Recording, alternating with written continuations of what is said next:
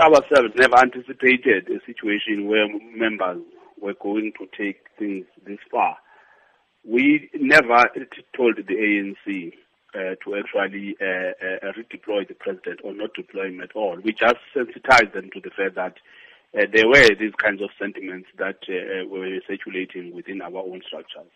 So that COSATU was concerned yourself that the president, and there was a lot of anti-sentiment against the president. What does that indicate to you about your very understanding of the way the president is, regarded within the employment sector of the country? Firstly, we do have a standing position that we no longer believe the president should really lead South Africa as a country. We have called for him to step down. That is without doubt.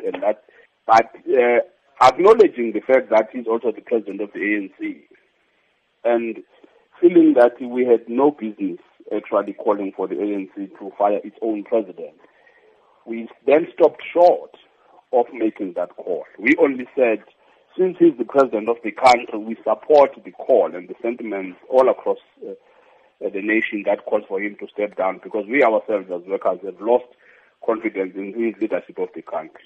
That is why we left it to the ANC to really take that final decision as to who was going to be deployed to our national meeting. And did it concern you that the ANC did not heed your call, your dissatisfaction with President Jacob Zuma, and go ahead and send the President of the Republic to address your May Day rally? Did it affect COSATU?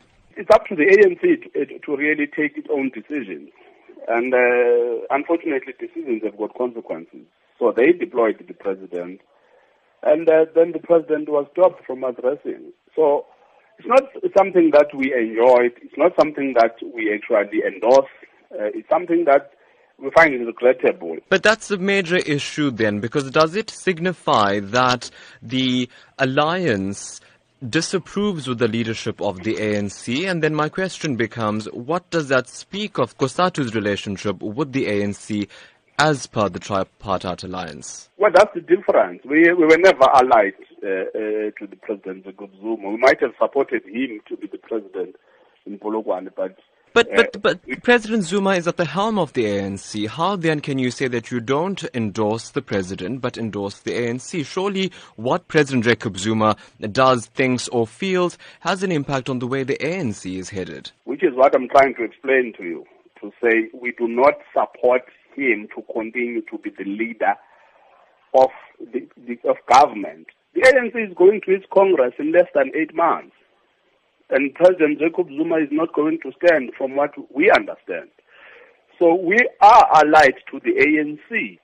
We have already announced who we want to take over from the ANC going forward.